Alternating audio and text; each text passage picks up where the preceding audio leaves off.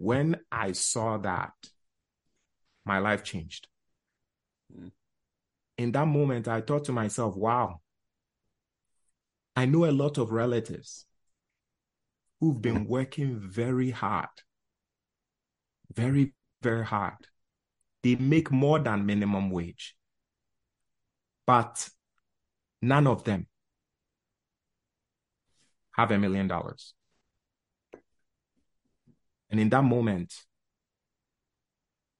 it shocked me that like $100 could have done this. Welcome to the Reconnected Marriage Partners podcast. Hi, we are David and Eben, your host on the show. We know what it's like to feel less connected as a couple while juggling the increasing responsibilities and demands of work, life, and parenthood. We also know what it feels like to achieve a deeper level of connection and intimacy in marriage while raising a family. If you're ready to reconnect on a deeper level, reignite the passion in your marriage, and enjoy a more exciting and satisfying marriage, even if you're raising children with limited time, this podcast was made for you. Be prepared to be empowered and inspired to build the strong and connected marriage you truly desire. All right, let's light up that spark. Come on! Hello, friends, and welcome to another exciting, enlightening, and empowering time on this show. Today, I have a special guest who will be talking to us about breaking the broke cycle, building generational wealth as a couple while raising a family abroad. Now, I know I didn't ask how you're doing. I am trusting that you are doing fine. And I really want to get into this interview because I know that it's going to change your perspective about money and investment.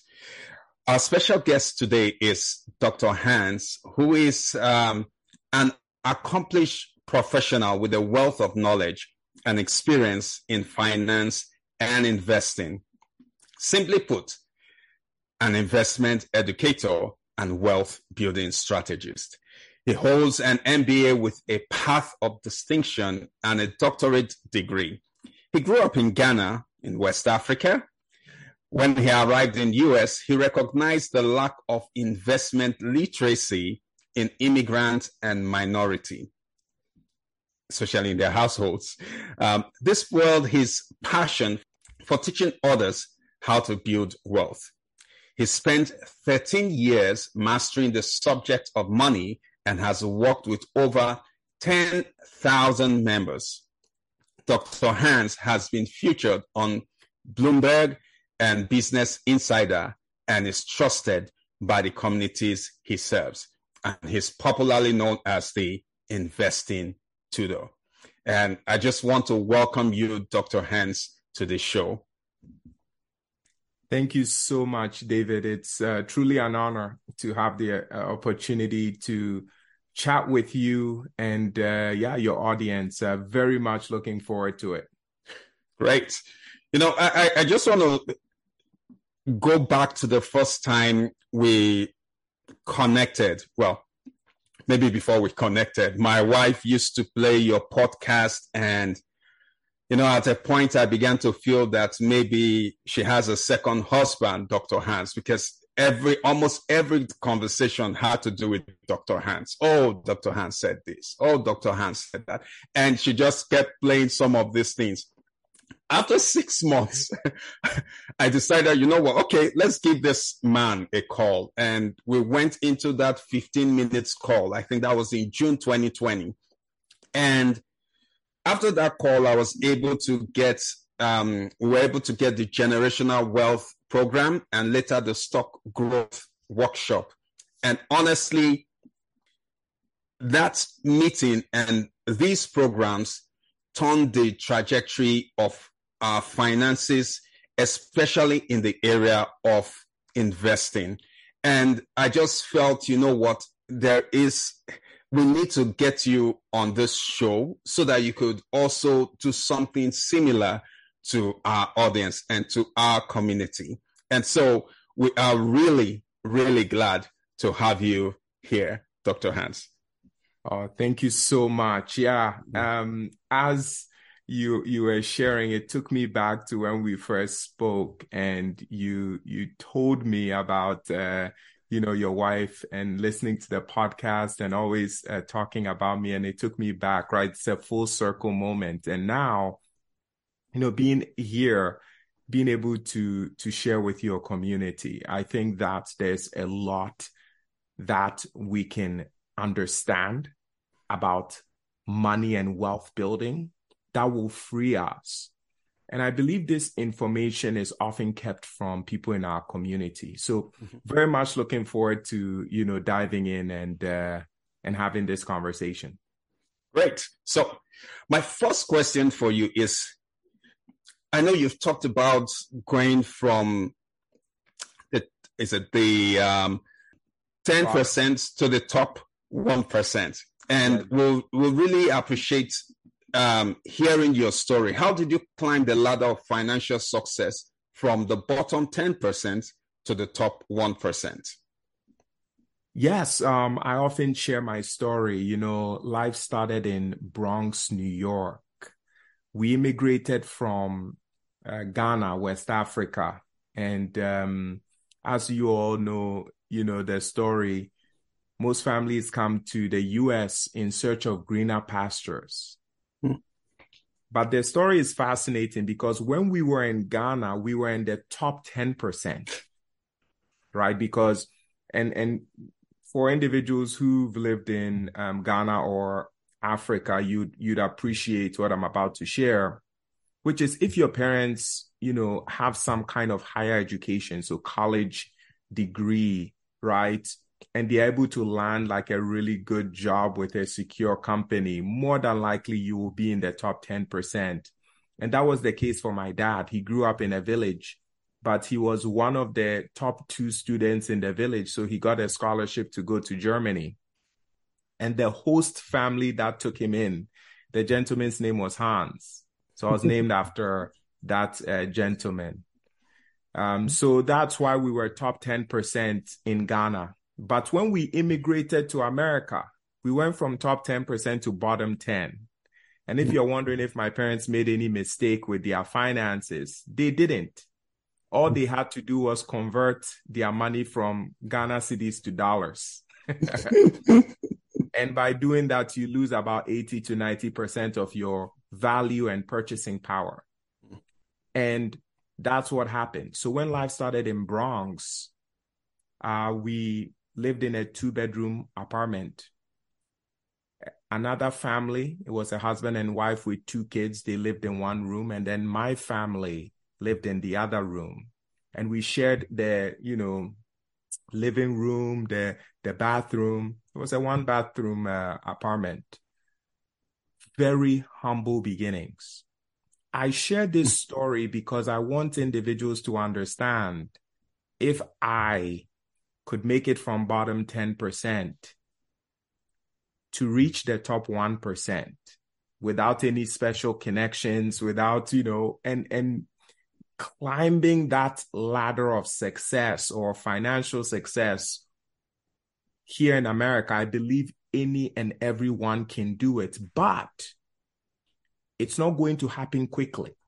That's one thing that most people they're in a hurry to try to pursue some quick way to achieve success. It's not going to happen quickly. So I just want to first share that.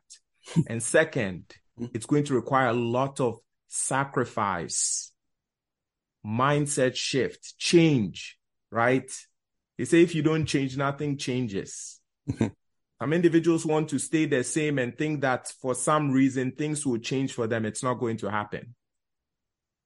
If I could pinpoint one thing that truly puts me on the path to getting to 1%, I'll say the word is desire. I had a desire to want to be better. The truth is, not only wanting to be better, I wanted to be wealthy. Because of that desire to be wealthy, it forced me to want to learn how wealth is built. So often, if you have a desire for something, that is the first step to unlocking, right? Whatever is required for you to move towards that. So yes, that's kind of like a summary of kind of the beginning. I mean, to quickly run through my story, I went on and did a doctor of pharmacy, degree because my mom wanted me to be a doctor. Then from there, I did a path of distinction MBA program at William and Mary. And then in 2016, I realized that I also forgot to mention, between 2009 through 2016, I studied over 500 books as of now and over 50,000 financial journals. Back then, I used to say 400 to 40,000, but it's increased. Yeah, time's gone. Absolutely. So in 2016, I realized that for our community, immigrants, minorities, right? Individuals who aren't born into rich and wealthy households or individuals who aren't building wealth here in America, I realized that no one has committed their life to teach us and show us the way. And that's when I took the leap of faith. I truly believe it's a calling. And I committed my life to want to help people in our community understand how wealth is built and be able to shift from wherever they are stuck financially in their lives to whatever they dream or aspire to have or become. Thanks for sharing your story. I think one keyword you did mention is having that desire and change and mindset change and mindset shift. Because I know in our community, even as immigrants, we need to think differently from what we were taught in the past, and which will kind of lead me to my next question. I remember speaking to my dad about stocks, shares and all that many years ago. I think that would even be probably before we left Nigeria, or maybe just when we left Nigeria. We've been here now in Canada for about close to 15 years. And I think it was probably when we just came. And I said, Dad, what are your thoughts about stocks, shares, and all that? And he referenced that, I remember what my own father had. In fact, how much is it even now? There's nothing there in it. So why did you, and I know it's probably the same story with many African parents and all that. So why did you choose stocks? Why NFTs? Why, Bitcoins? Why, and maybe an additional one would be, why not real estate? Because that's where people feel that, the money is. You ask a phenomenal question. Here's a fact that most individuals don't know. When you look at the top 10% of income earners in America, they own about 98% of all stocks. This is the top 10%, right? Somewhere like upper 90s% of all stocks. If you look at real estate, do you know who owns majority of real estate? Is the middle class. I'm not saying that means real estate is bad. No. I'm just trying to have you understand that the richest individuals in America have a majority of their wealth in the stock market. They hold 3 times more stocks than they do real estate. And this is data that I saw on the US Federal Reserve website. Once I saw that, I was like, wow, everyone is going around talking about real estate is the way you build wealth. And so I went to go and do some research. Like, Why is there a discrepancy? And I realized the truth. So yes, real estate was created mainly as an asset to lift the middle class. If you were to go back to 1940s, and your listeners can go to Google and search for this, the average price of a house in 1940 in America, so 3-bedroom, 2-bathroom house, the average price of the house was $3,000. The actual amount is like $2,938, right? So about $3,000 for an average house in 1940. Today, 2023, the average house is $425,000. So you see that exponential growth from $3,000 for an average house to $425,000, right? So most of our generation, when we are looking at that growth of real estate, the simple thing that our mind tells us is, if real estate has grown this much in this amount of time, then it means that I need to also buy real estate because it's going to grow at a similar rate. That is a very lazy way of thinking, and that's not how wealth is built. And let me share with you why. For real estate to grow at about 140 times, which is what it did, going from 3,000 to about 425,000. For real estate to do that from now over the next, let's call it 50 to 70 years, it means that the average house will be $51 million in about 70 years, if it's growing at the same rate. You and I know that's not, it's not happening. So that means that real estate is not going to be growing at that rate. Does that make sense? Yeah. So what I did was I went back and then I looked at kind of the track record, like how is or what is the progress of that wealth building? And I noticed that it is in cycles. So if you go back, the best assets to have purchased or owned in 1940 was real estate.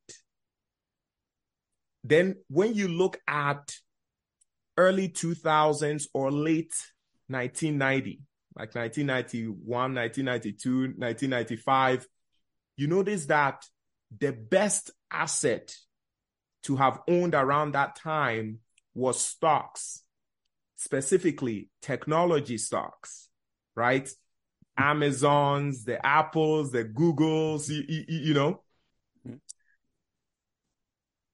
So, and the individuals who owned the right asset at the right time benefited from exponential growth in terms of wealth. Okay. So I've been looking for what is the next opportunity for us. And what I'm sharing with you, it doesn't mean that real estate is not good. No, real estate is okay. And that's the word. It's okay.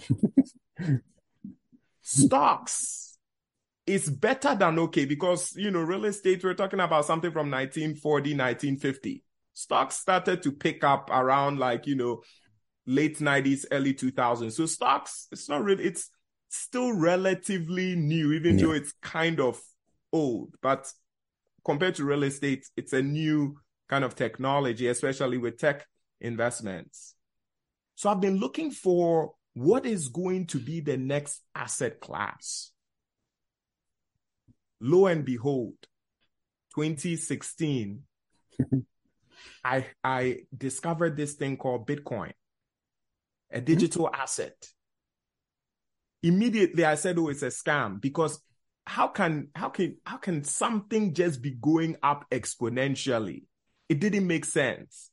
And the thing about Bitcoin is it goes really high, then it falls about like 80%, 70%. It's like, oh, this thing is definitely a scam. So I ignored it. And here's the thing about Bitcoin. Almost everyone who encounters it for the very first time will more than likely say it's a scam because it doesn't make sense if you look at it from afar. Mm-hmm. So I ignored it. But the thing about Bitcoin is you can ignore it, but Bitcoin is not going anywhere. It's still going to be around. So in 2017, I noticed that some of the richest tech billionaires came together and they were putting close to $1 billion into crypto. And in that moment, I was like, wait. These are smart individuals. They built some of the best companies out there. Yeah. They are creating a fund to put money into this thing that I'm saying is a scam. Unless I know more than them, I need to consider changing my stance. So I did the right thing, which was to go and educate myself. What I discovered changed the trajectory of my journey. I discovered the next asset class that over the next 10, 20, 30 years, in my opinion, is going to generate that kind of 100x wealth that many people buying real estate today think that they are going to get, which is a pipe dream. Mm-hmm. That type of exponential growth is literally in this asset based on my calculations. And I'm not saying it's 100% certain. I like to say, to me personally, it's a 99% certainty. Mm-hmm. And here's why. If you look at the total value of the stock market, it's about $100 trillion globally. If you look at the total value of real estate, it's about $400 trillion globally. If you look at the total value of gold, right, just gold, it's 10 trillion. So gold is 10 trillion, stocks 100 trillion. Real estate is 400 trillion. I want to ask you a very basic question. You might know, maybe you might not know. What do you think crypto or Bitcoin is worth? Probably in the trillions. So how many trillion? Just pick let's I'll go maybe 900 trillion. I don't even know what is after 900 trillion. 900 trillion. That's pretty impressive. So what you are saying is you believe Bitcoin should be worth more than real estate? Yes. Wow, that's impressive. Very, very, very impressive. Let me share a fact with you. Bitcoin currently is less than 1 trillion. It's less than 1 trillion. Less than 1 trillion. Okay. So what that means, I just want to allow you to see what that means. What that means is that if Bitcoin becomes 10 trillion, which is what gold is, whatever someone is investing into Bitcoin now will grow by 10 times just by it matching what gold has done so far. If Bitcoin is to grow to 50 trillion, which is half of the stock market, right? So let's imagine Bitcoin is 1 trillion right now. I know it's less than 1 trillion, but let's say it's 1 trillion. If it gets to half of the stock market, that is 50 times whatever someone is investing now. So if someone invested $1,000 into Bitcoin, if Bitcoin matches half of the stock market, that means the $1,000 will be worth what? 50,000. If someone had invested $10,000, the $10,000 would be worth 500,000. Yeah. You see that? Yes. Now, let's look at if Bitcoin is worth half of real estate. Mm-hmm. Real estate is, let's say, 400 trillion. So half of real estate is $200 trillion. That means you have to multiply whatever someone is investing by 200. Yeah. So $1,000 becomes $200,000. $10,000 becomes $2 million. And that is even for Bitcoin to be half the value of real estate. Now let's take it back to the beginning. Your father, right, was brushing off kind of stocks, and I completely understand why. When you look at foreign markets like Ghana, Nigeria, other countries, these stocks or shares are denominated in a local currency. Often, the value of these currencies are depreciating. Yeah. So you are holding an asset, but the currency within which is denominated is losing value. So not only does the company have to do really well to grow, but they are fighting the currency devaluation as well. Yeah. So it's very difficult to identify the best type of companies to invest in. So what does, or let me put it another way, what do our parents do? They find the one thing that is scarce in our country. Mm-hmm. And the number one scarce thing that everyone needs is a place to stay. Yeah. So individuals who are buying land, or when you hear your parents say buy land, it's not because land is just this perfect thing. It's that land is scarce and also people want it. Meaning, if you ever wanted to sell the land, you are going to have a willing buyer, assuming that that plot of land is somewhere desirable.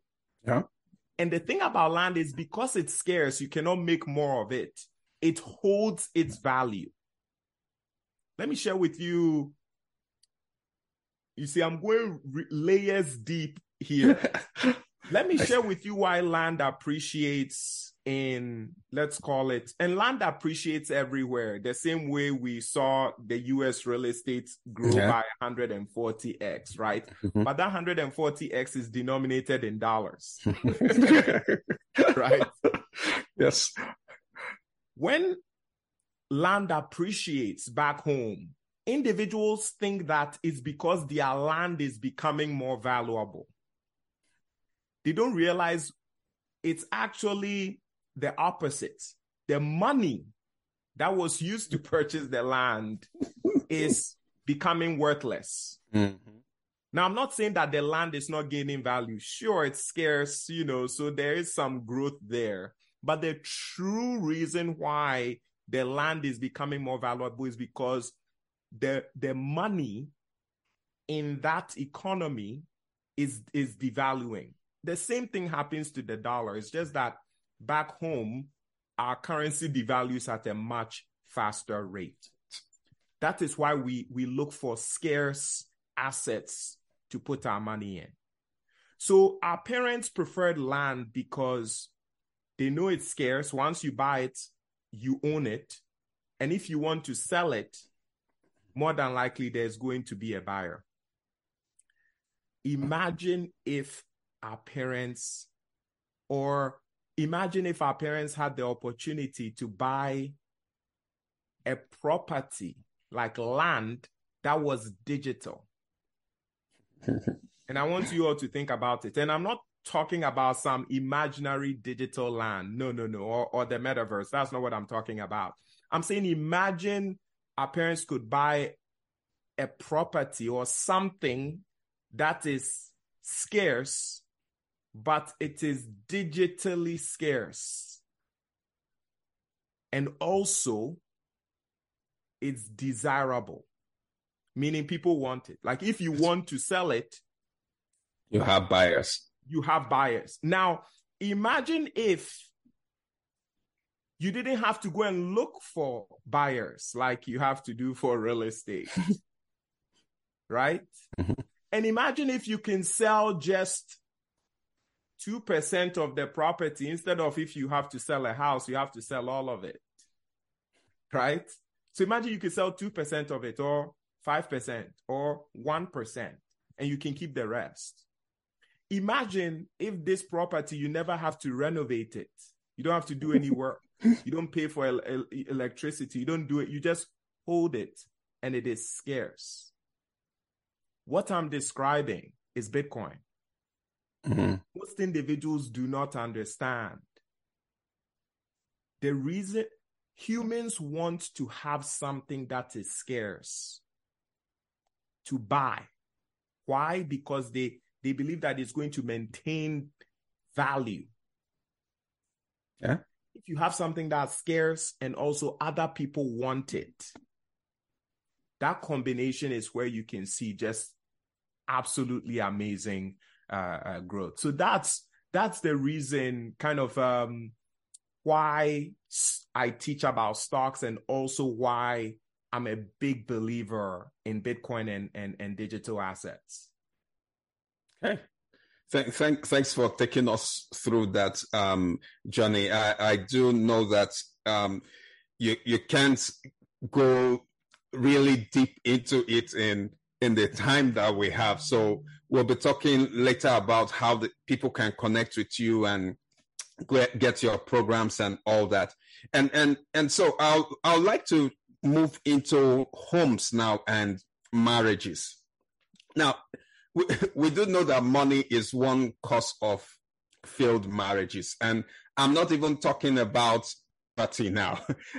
I'm talking about wealth. At times some people get into wealth and their marriages begin to crumble. According to CNBC, a financial upswing can also pose challenges in marriages and long-term partnerships. So how then can couples grow wealth together without it causing a strain in their relationship? I heard this quote once and I thought about it, and I realized it's true. The quote is that people often marry their financial opposites. Right?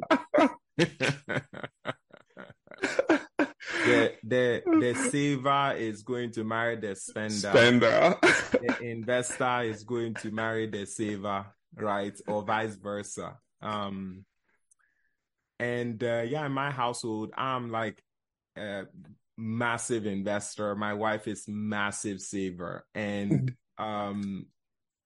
it's been fascinating. And I'll tell you a story shortly. But to answer your question, I can see how there will be turmoil, whether finances is going up or finances is going down. And most people be like, wait, if finances is moving up, there everything should be great. Well, imagine if finances is going up, but someone wants to save more of it and another wants to spend it. You can see how another one wants to invest it. Absolutely. Another wants to invest it. You can see how that can cause challenges. What about the reverse, where there's a lack of financial security because there isn't enough finances? And imagine if the person who is the saver is looking at the funds and they're like, the reason we are in this position is because you didn't let us save more. So now it's your fault. You are to blame for it, right? I say that to share with your audience and listeners that more than likely you are with a financial opposite. What that means is that you have to appreciate what each individual brings to the table. In 2022, the crypto market had one of the biggest market corrections. We saw Bitcoin fall about 70%.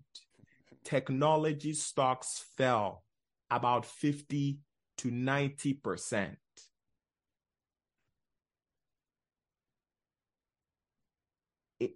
before 2022, I had invested everything.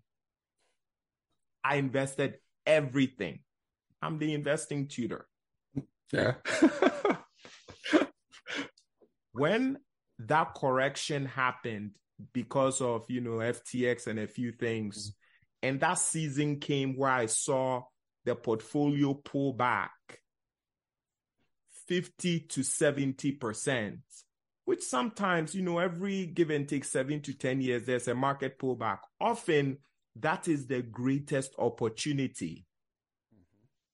So in 2022, when I saw that pullback, first and foremost, I've been investing for like almost 10 years now. No, almost 13 years now. I bought my first stocks in like 2011 or so, right? So almost 13 years now. And that massive move even caught me by surprise.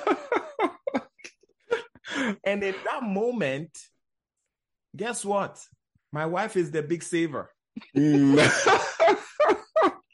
Yeah, I mean, my wife is the big saver.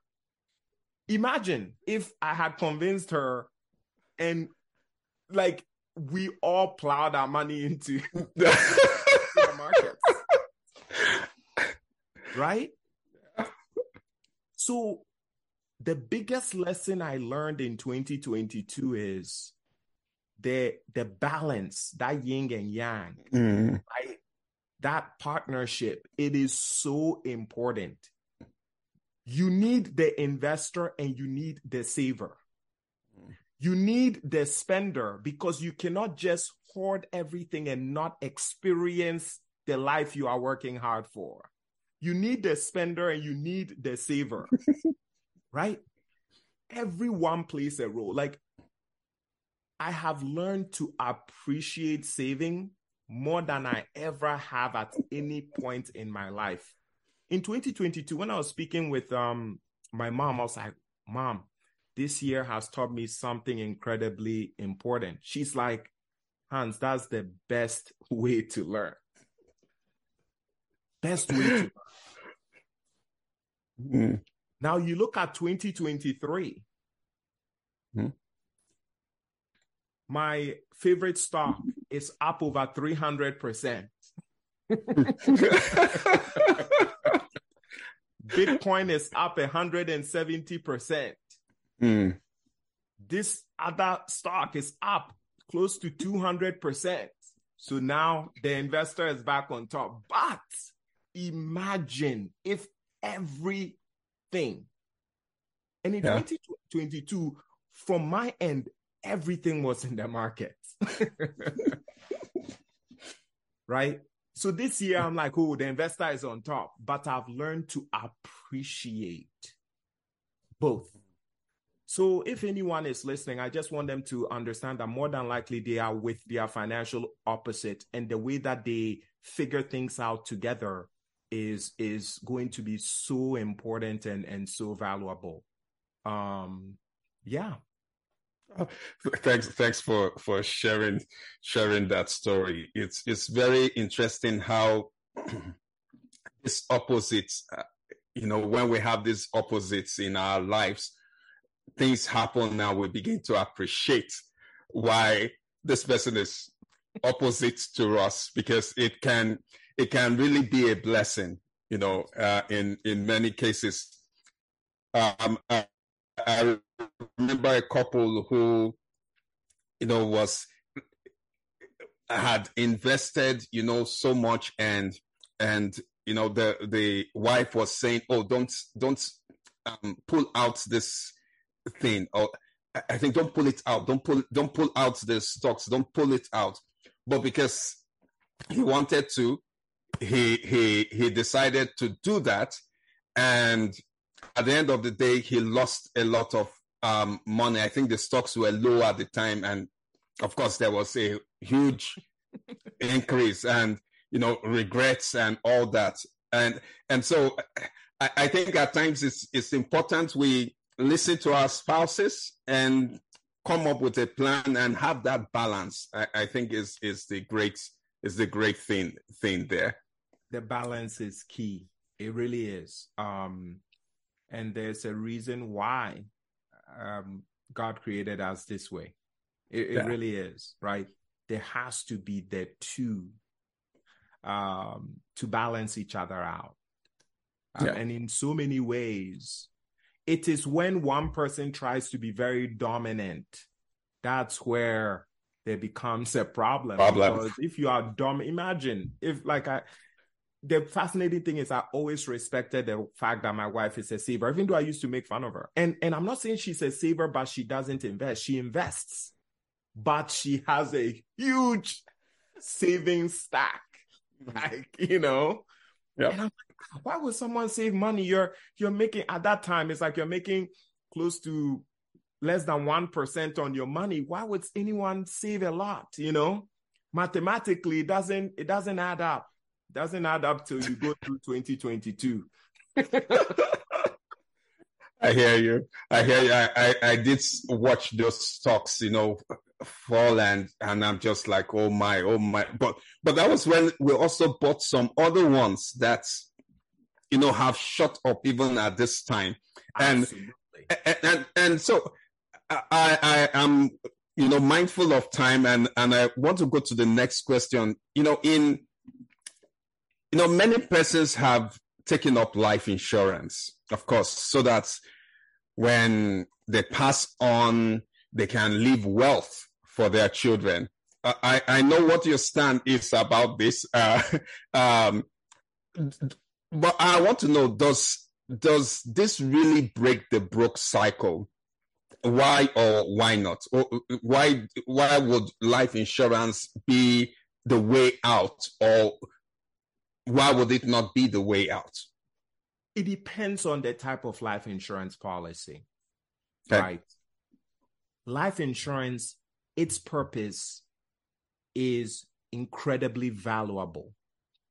It is meant to be an insurance on an individual's income or an individual's life, so that, God forbid, if something happens to them, a certain amount of money is paid to, right, the family. Okay. So the idea is phenomenal. And the basic life insurance is supposed to do that. And I'll give you an idea of what the basic life insurance is. The basic life insurance is if you are paying $30 a month for someone in the vicinity of 30 to 40 years, $30 a month, you should be covered up to $500,000 in life insurance.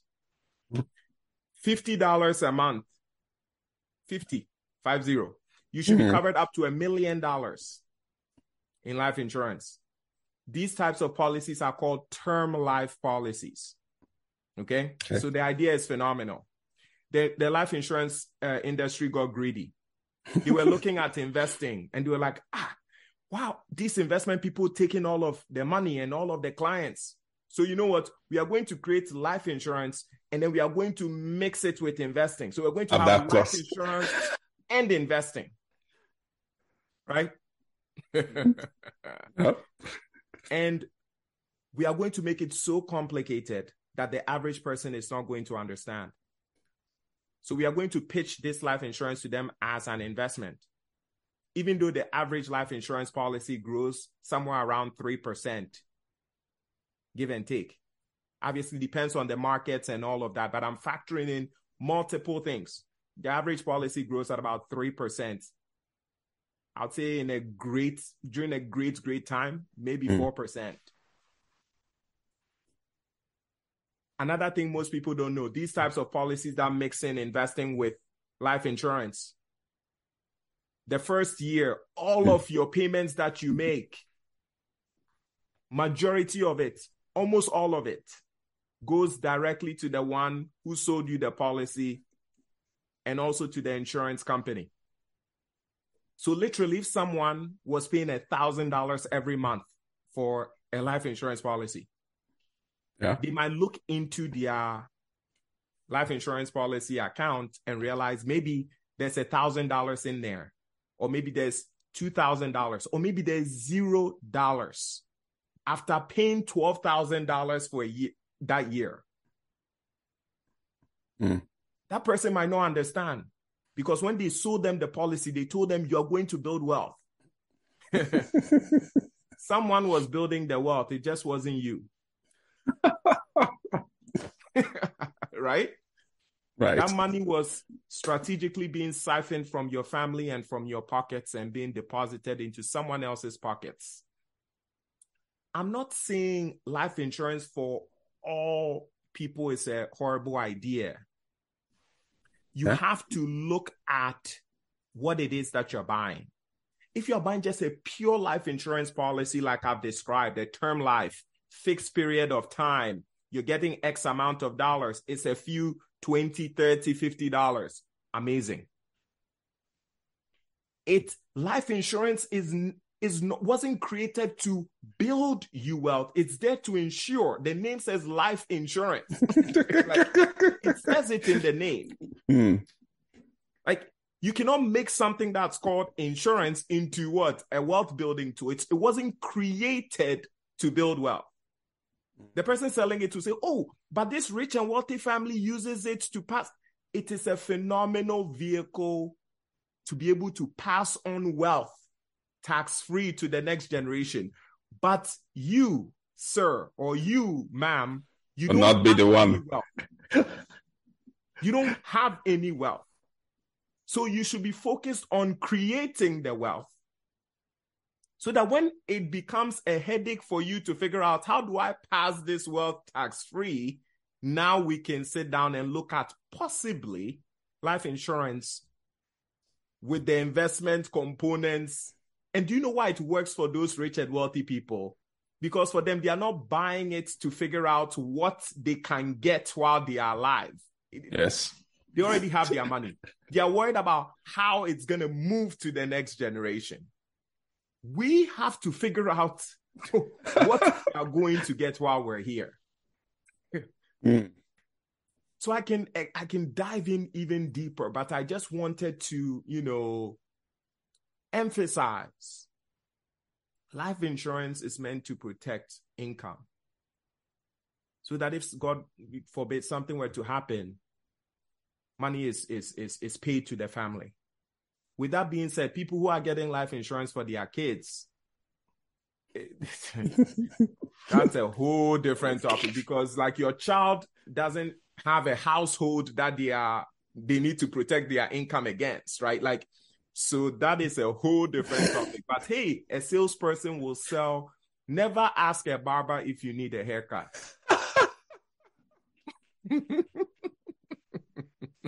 That's a good one.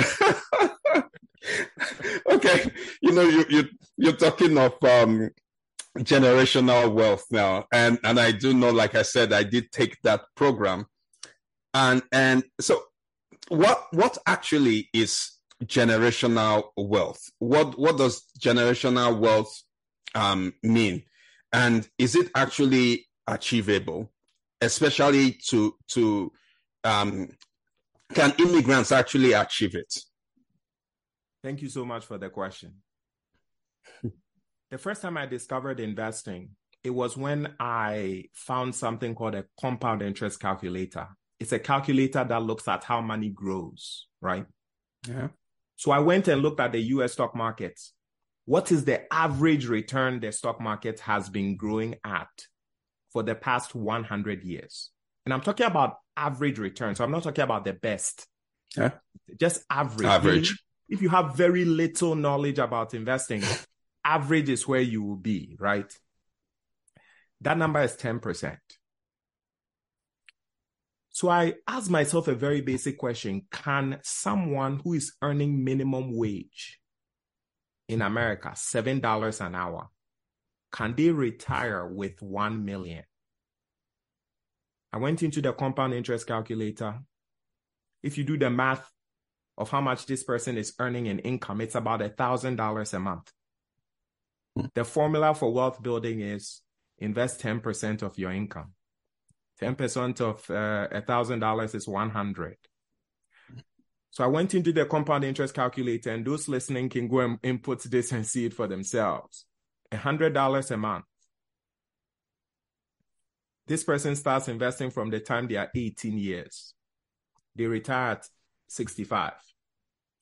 That is 47 years.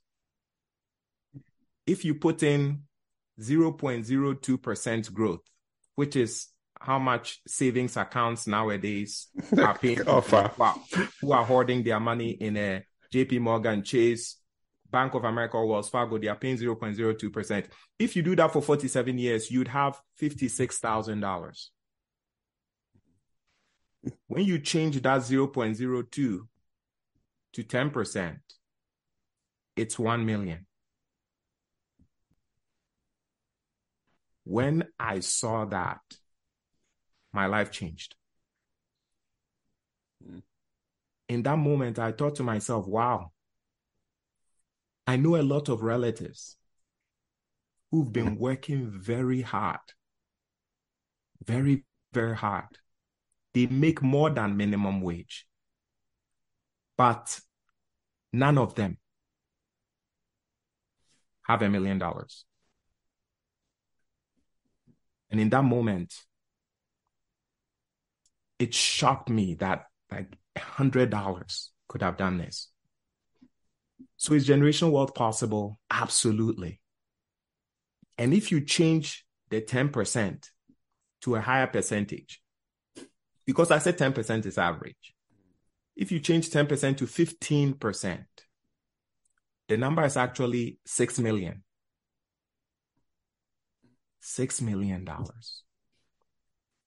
David, that's generational wealth. It is money that you cannot spend in your lifetime. $6 million. Can't spend it all. The Bible says a good man or a good person leaves an inheritance for your children's children. Mm-hmm. I think this is a phenomenal place to end this first, and I know it's going to be many conversations on this topic, but it's been an absolute honor and a delight to share this information with your audience. Thank you so much, Dr. Hans. I really do appreciate you making out time. Do you have time to tell us how we can reach you and get your products? Absolutely. So before I share with you, I had this conversation with my wife once. My wife is like, you need to sell your products more, like, sell it more. And I'm like, and she's like, when someone messages you, you have to follow up with them. You have to, my wife is pushing me, right? Once again, the yin and the yang. I'm very laid back. And I told my wife that I have a very basic principle. I do not force people to build wealth. Let me explain why. Because when they build their wealth, they are not going to come and give me a portion of that money. So I will never force anyone to build wealth, but I will share with them the benefits, the life-changing impact that comes with building wealth, the way it can transform their lives and the lives of multiple generations. So with that being said, I encourage each and every one of you to please take investing serious. The moment you discover how to allow your money to work for you, it means that you are learning how to remove yourself from the equation. Most people don't know how to make money without them, their time and their energy being involved. Investing is that thing that replaces you. The moment you see money grow without your effort and the time, that in that moment, you know that you've achieved financial freedom. There are many ways by which you can learn. For me, it took me, almost 10 years to study all of those books and all of those financial journals. I don't want others to spend 10 years. That's why I create the programs and the services that I have. So with that being said, I have two main services. One is generational wealth. That's for individuals who are more comfortable with self-study, watching video lessons, being a part of a group, text message community. You get weekly emails on what's going on with the markets, And sometimes we host Zoom classes as well. So generational wealth. And I don't want to give a price because 2024 is around the corner, right? Prices can change. But do note that I will extend to you all the best rates that I have. Just mention that, you heard me on the podcast or on this episode or on this and the Reconnected Marriage Partners podcast. Yes. And I'll be more than happy to extend you a very generous discount. So that's a generational wealth program. I also have private tutoring. This is for individuals who are really serious about wanting to build wealth, and they are not looking to play around. They are like, hey, I want to come directly to the source. I want to work with you. I'll be honest, it's a few $1,000s because I work with you for a month, right? But if you're someone who, prefers one-on-one, that avenue is there as well. And yes, I'll be more than happy to extend you a discount, if you reach out. But yeah, with that being said, I'm also available on Instagram at The Investing Tutor. I'm available on X, formerly Twitter, at Investing Tutor, and Facebook at The Investing Tutor.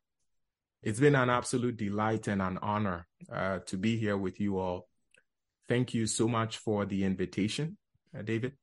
And please send my regards and genuine love to Mrs. Sure will do. And there you have it. That's the Investing Tutor, Dr. Hans, helping us understand how we can break the broke cycle. And so with that, thank you so much for listening, and we'll look forward to having you tune in even for our next episode. Thank you so much, and we'll say God bless you and yours. Stay connected. Shalom. If you like that among show, please don't forget to leave a review to spread the love. Hi friend, if you've been inspired or found value in this episode, one of the best ways to thank us is to leave a written review on Apple Podcast. We would love to hear from you. Please feel free to share this episode with friends and family, and together we can build stronger marriages, families, and communities. Stay connected. Shalom.